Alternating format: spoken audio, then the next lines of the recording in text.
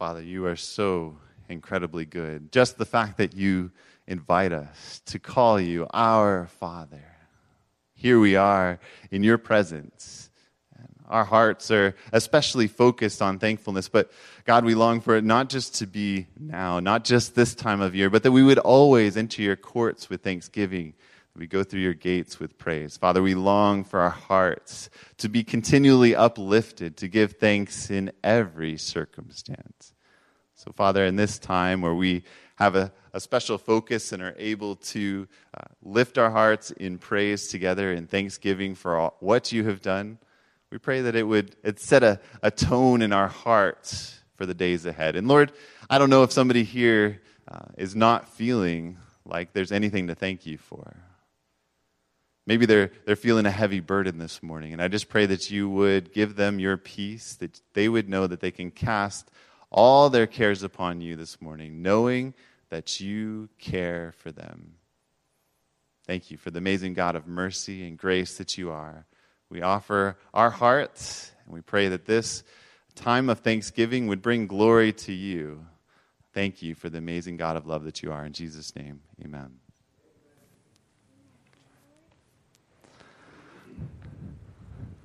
All right, at this time, I'd like to invite, I think I have 3 different people here to share. I want to start with Leonard. I'll have Leonard come forward, and he has a testimony to share with us. You know, it's fun to have him come to prayer meeting, and he's overflowing oftentimes because people there have been praying for his work and other situations, and he shares encouraging stories with us, so I asked if he would share a story or 2 with us this morning. Or 3 or 4?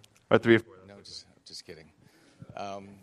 Many of you know that I work in a prison, and I work with the unlovable, bank robbers and, murderers and, all sorts of, things.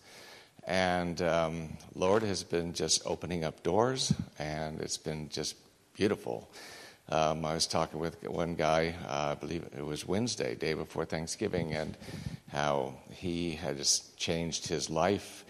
And I'm not going to get into all the details, but he wants to reach out to young people who are at risk and to maybe avoid some of the mistakes that he has made. And we were talking about so many people are in prison because of an underdeveloped prefrontal cortex, too much testosterone, alcohol, and a gun. And so another prisoner back in the day said, well, Coach, they call me Coach, you forgot trauma, all the trauma that we've been through. And so we were discussing that aspect. And then something put in my heart about forgiveness, about forgiving the people that have wronged us. And into my mind came a sermon that I heard right here when I first started coming about a woman in Rwanda, right? And she and her husband ran to, I believe it was a church, for safety, and a whole mob of people broke in with machetes and hacked her husband to death. And she had defensive wounds on her arm, and I believe cut the tendons so that her arm was non-functional, and then she had some type of concussion. She was unconscious, and they left her for dead. And after she recovered, she decided that she's not going to let bitterness and hatred overtake her life, and she went and began to work in refugee camps. And somebody came up to her and said, "Do you know who I am?" And she recognized, this is the kid that hacked my husband to death and disfigured me for life. And he asked her to forgive him, and she did. And she took that boy into her own home. Now that's loving the unlovable. And you know what my guy told me? He said, one of my friends went to Tanzania and was working, and he said he met that lady that you're talking about right now. And do you think that was an accident? No, I don't think so. So it's been really amazing, and just the doors that keep opening up. Right. I was trying to convince him to do one more story, but no, that's fine. he'll tell stories all day. No, that's great. Thank you. Isn't that amazing? You want to tell one more good one? Okay, he's got one more story. You want to hear one more story? Right. So there's some of you know that my dad got murdered when I was 14 years old. What? Did I shave this morning? What? What are you doing? Is that better? So anyway, many of you guys know that my dad was murdered when I was 14 years old, and you're not supposed to share things with the inmates. And so this one guy, he told me that his dad got murdered when he was 14 years old. And so, well, I didn't say anything, but we just, and most of the time I'm extremely busy. Before COVID, I had 2 or 3 people to work on at a time. And then one morning at 2:30 in the morning, God woke me up, you need to pray for this kid. And so I did. And guess what? He's on my schedule the very next morning, like 6 hours later. And so anyway, that morning, there was just he and I. There's nobody else. Do you think that was an accident?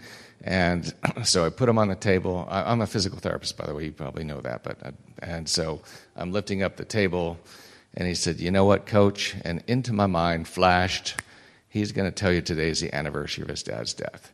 And half a second later, after that thought went into my mind, he said, "Today's the day they killed my dad when I was 8 years old." And the hair stood up on my arm, and the hair was up the back of my neck. It didn't stand up on the top of my head because I don't have any. But anyway, I said, well, you know what? That happened to me too when I was 14. And so I know the kind of pain that you're going through. And when he left, he thanked me profusely. And so, love the unlovable, because another story I heard in here was God is never going to waste your pain. And so I said, okay, God, my dad got murdered. Oh, fine. It's like, all right, you handle this, okay? You handle this, God. You're not going to waste my pain? Have at it. And I do a little treatment room for people who don't have any health insurance. And that very next week, 4 different dudes came into my office that had their father murdered. Yeah, so he's not going to waste your pain.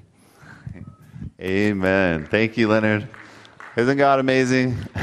The ways that he is working. We can be thankful for his faithfulness in our lives. I want to invite Lynn to come forward and share with us. Lynn is a dear friend of ours who we first met through many of you know her, but we first met her through the thrift store, and then she went to the women's retreat, and then she's been a regular part of the church family here for a while. So we're so thankful for your willingness to share with us this morning about what's happened for you. Well, I don't know if you all know, but in August I wrecked my car. And the first thing I thought of was, I got to call Pastor and have him set me up with someone to bring me to Sabbath. And he set me up with Lyda Lucas. And immediately, Pastor showed up at my house and wanted to pray for me. And they brought me flowers and everything. And I was having a tough time. I was worried about getting to Sabbath, getting to work, getting to do my laundry, getting to the grocery store, getting to so-and-so's house, and just worried about all these places I need to go. And he tried to get me to relax. God will work it out. He'll work it out. Next thing I know, he sends Matt and George to meet me in my car at the junkyard and see if they could fix it. So they looked at it, and I'm standing there looking at my car, a beautiful car. I just bought it 2 years before that, and I loved it. And I was very sad, and I was really bummed, and I was having a tough time flipping it, saying, there's a reason God's going to work this out for you. You're going to be fine. You're going to be fine. And the men decided that the car was not worth fixing, that there would probably be problems with it, let's just find you another car. And so I said, okay. And Matt says, Lynn, I'm not going to stop until I help you, until I find your car. And I'm looking at him, I'm thinking, he's got a wife, 3 kids, and 2 jobs. And I'm thinking, me? Okay, thanks. He goes to work, and 2 hours later, he calls me. He says, Lynn, I found a car. I says, oh, you did? What kind of car? He says, it's a Toyota Corolla. And I said, oh, yeah, where? He said, in Tuscadero. I said, yeah, well, what color is it? Oh, red. And I'm thinking, really? Okay. Within 2 weeks, I had my new car. And Matt told me, it's all God. It's not me, it's God, it's God. And it made me think that if I would just had more faith and quit being such a little brat and, and the instant gratification, and just trust him that it would work out. And so I'm very thankful for my pastor and my church family. Thank you. Thank you, Lynn. We appreciate you sharing. What a blessing to see how God works in our lives. And, we're thankful. Matt's not here, actually. He got a little time away, thankfully, with his family. But, but George is here. George was helping her out. We're thankful for that. But, he does more than just farm work around here. Anytime somebody has a need, he's ready to go and help them. And like he said, to do whatever it takes to help. So we're super thankful for the work that God is doing through Matt. But I want to invite Lisa to come forward and share something that God's been doing in her life just recently that we're very thankful for, the way that God is working. So thank you, Lisa, for coming and sharing with us today. Sure, that's fine. Okay. Happy Sabbath, everybody.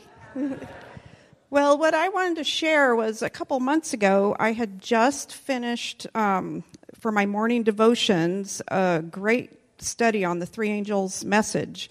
And it was one of those that things were just, I was like, wow, And so when I finished that, I was kind of floundering around. I couldn't seem to focus on anything to study for my morning devotion. So I texted the pastor, and I asked him, do you have any ideas for me? And he texted back, what about... it's a study with David Asscherick. I don't know if any of you are familiar with him. He's been on Amazing Facts, 3ABN. He's a pastor. Well, my grandma used to listen to him on 3ABN, and she's like, well, he's such a fast talker. He talks so fast, but I'm hearing what his message is. And so I never really listened to him, but the pastor sent me, it's called DA with DA, so it's David Asscherick going through the Desire of Ages, chapter by chapter. It's a 90-day challenge, so every day they do a chapter. Yes, that's... and it's been so wonderful. The first thing I started with, I brought my bag of stuff because I wanted to show you. The first thing I started with is my phone, because that's what I would go on. You can go on YouTube and just look up DA with DA. Number one would be the first day. And so I bring it up on my phone, and my Desire of Ages. Okay, you have to see. This is look at this. It's not even together, but this was my grandma's Desire of Ages that she gave to me, and she had it for years. And if any of you have this version, you can't. It's so tiny. The writing on it is so little. So that's what I started with. And then going through, I'm like, oh, well, I need my Bible. So, and I'm sitting in Bernie's recliner. That's where every morning I would get up early. So then I was thinking I have to have my Bible because I have to be able to look up everything. So then I had that, and then I'm like, okay, this Desire of Ages just is not working out. So I ordered a new one. So then I got this one that's large print. And when going through it, I mean, it's all marked up. And so then I'm like, well, I have to write this down. So then my notebook, this is just full of pages for each chapter. And my books are highlighted, and what I've got out of the Desire of Ages, I've read it a couple times before, but this time, the love of God, that David Asscherick, he has a way with bringing Ellen White's message out, and it's just touched me. God's love, it broke his heart to let his son come here.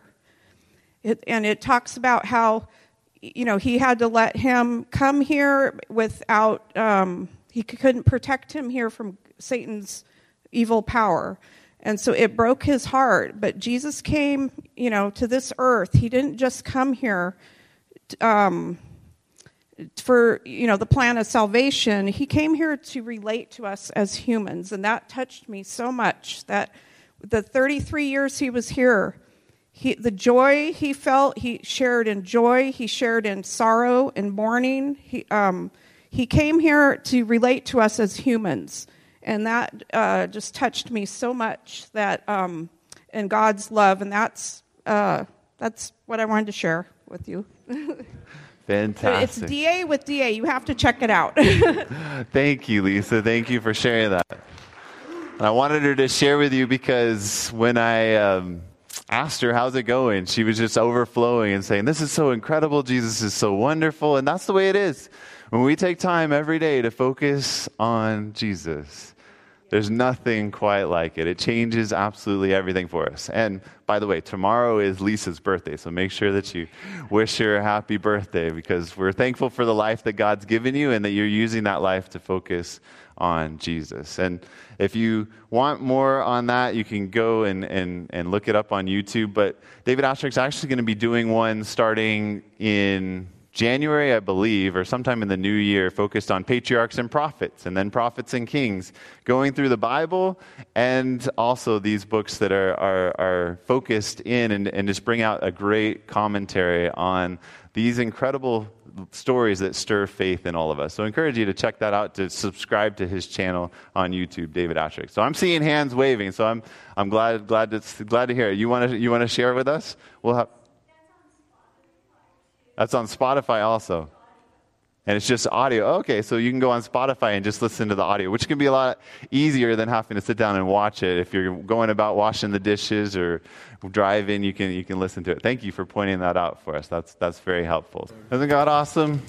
He's active everywhere, and we praise him for that. And here's the thing. I know others of you may be wanting to share a story, and this doesn't need to be the only time. Every Sabbath, we'd love to, maybe not every single Sabbath, but we love to highlight stories of what God's been doing. So come tell me, come tell Leah, come tell one of our leaders and say, hey, we'd like to share a story at church.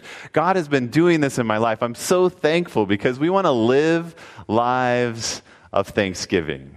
But I wanted to close with just a couple of verses for you, a few verses, to help us fix our eyes on what this Thanksgiving thing is all about. Paul says something that's so incredibly challenging. In 1 Thessalonians chapter 5 and verse 18, he says, in everything give thanks, for this is the will of God for you in Christ Jesus. Is that really possible? Can I give thanks in absolutely everything? Bruce is modeling that for us, saying, I'm thankful that God's going to provide for my housing this coming week. Well, how does this take place? Last week we talked about what? Does anybody remember? That's okay. It's been 7 days. We talked about the faith of Jesus. And the more that we focus on Jesus, the more that we come to realize what this Christian life is all about as we follow Jesus. So what I wanted to share with you today is how Jesus gave thanks. I looked up the word for thanks in the Bible here from 1 Thessalonians chapter 5, and it's Eucharisteo, which is where we get the word Eucharist from. It's to give thanks. And Jesus gave thanks on 4 specific occasions. So we're going to look at those really fast, these 4 specific occasions. The first one, Jesus was with his disciples, and there was a crowd of people there, and he wanted to feed them. This is in John chapter 6, and he had compassion on them. He wanted to help them. And so he said, okay, how are we going to feed this multitude? And the disciples said, how are we going to feed this multitude? And then Andrew comes in and he says, well, there is this one lad, and he has 5 loaves and 2 small fish. And so this is what Jesus did with those 5 loaves and 2 small fish in John chapter 6 and verse 11. And Jesus took the loaves, and when he had what? When he had given thanks, he distributed them to the disciples, and the disciples to those sitting down, and likewise of the fish as much as they wanted. Notice something here. When did he give thanks? After the multiplication of the food took place or before? Before. He said, thank you for these 5 loaves and 2 small fish. So we see that Jesus gave thanks before he fed the 5,000. The next time that happened is very similar. We find this in Matthew chapter 15. And here you find Jesus again with a different problem because he's in a different part of town. He's not in the Jewish territory, and so his disciples are a little more skeptical about him being able to feed this multitude of people. And we find, though, that there's a crowd of 4,000 people assembled, and they have a few loaves there, 7 loaves there. And in Matthew chapter 15, verse 36, it says, he took the 7 loaves and the fish, and what did he do? He gave thanks, broke them, and gave them to the disciples, and the disciples gave to the multitudes. You notice it doesn't say, and Jesus asked God to multiply the bread, and Jesus made request. Instead it says, Jesus thanked. He gave thanks, thanksgiving. This is the example of Jesus that we see time and time again. He fed the 5,000, he fed the 4,000, and each time he gave thanks. The next time's a little bit different. It's in John chapter 11. Jesus gets a message from that his friend whom he loves is sick. Lazarus is sick. And in that story, he waits 3 days before going, and then he tells his disciples, I'm going to go because Lazarus is asleep. They say, great, glad that he's sleeping. He says, no, he's died.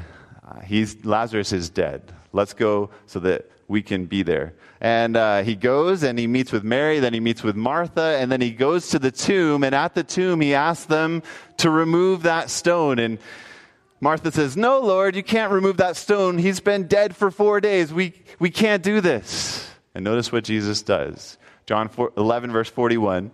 Then they took the stone away from the place where the dead man was lying, and Jesus lifted up his eyes and said, Father, I thank you that you have heard me. Hang on. He's got a dead body in a tomb, people mourning, and he's saying, thank you, God. Can we give thanks in every circumstance? You see, Jesus models to us a faith that sees what he is capable of accomplishing. The faith of Jesus is what is so essential. We talked about that last week. Revelation chapter 14, verse 12, this climax of Revelation, as you get to the very pinnacle of Revelation, you get to verse 12, and it says, here are those who keep the commandments of God and who have the faith of Jesus. And we talked about how the faith of Jesus is his belief in you. And that stirs a reciprocal faith in us. It starts with God's faith in what he can accomplish in us. And we see this throughout the Bible with every promise and every command in Scripture, because faith comes by hearing, and hearing by the Word of God. And here's the last story. You ready for the last story? So we had first the feeding of the 5,000, the feeding of the 4,000. Then we had Lazarus' resurrection. So then Jesus, on the night when he's going to be betrayed, he takes his disciples into the upper room, and they're celebrating the Passover together. And he's going to tell them there, in just a few verses after the verse we're going to look at, he's going to tell them that tonight all of you are going to be offended because of me. All of you are going to be scattered because of me. But nevertheless, I'm going to go ahead of you to Galilee, so meet me there after your fall. He's giving them hope. He's giving them faith. He's showing them that he believes in them even though they are about to fail him. So notice what Jesus does. In the fourth time that we find Jesus giving thanks in his time here on earth. Matthew 26, verses 27 and 28. Then he took the cup and gave, what did he give? Thanks, and gave it to them, saying, drink from it, all of you, for this is my blood of the new covenant, which is shed for many for the remission of sins. Has Jesus gone to the cross yet? No. Are these disciples, are they fully believing in what Jesus has come to do yet?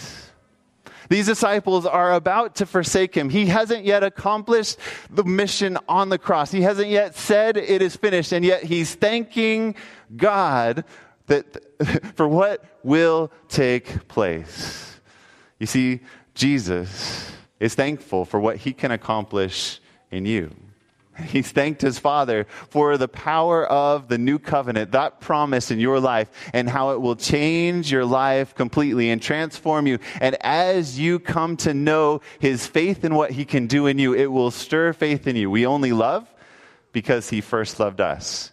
And we only have faith because he had faith in us. This is why Romans 1, verses 16 and 17 says it's from faith to faith, this power of the gospel that is for salvation to those who believe.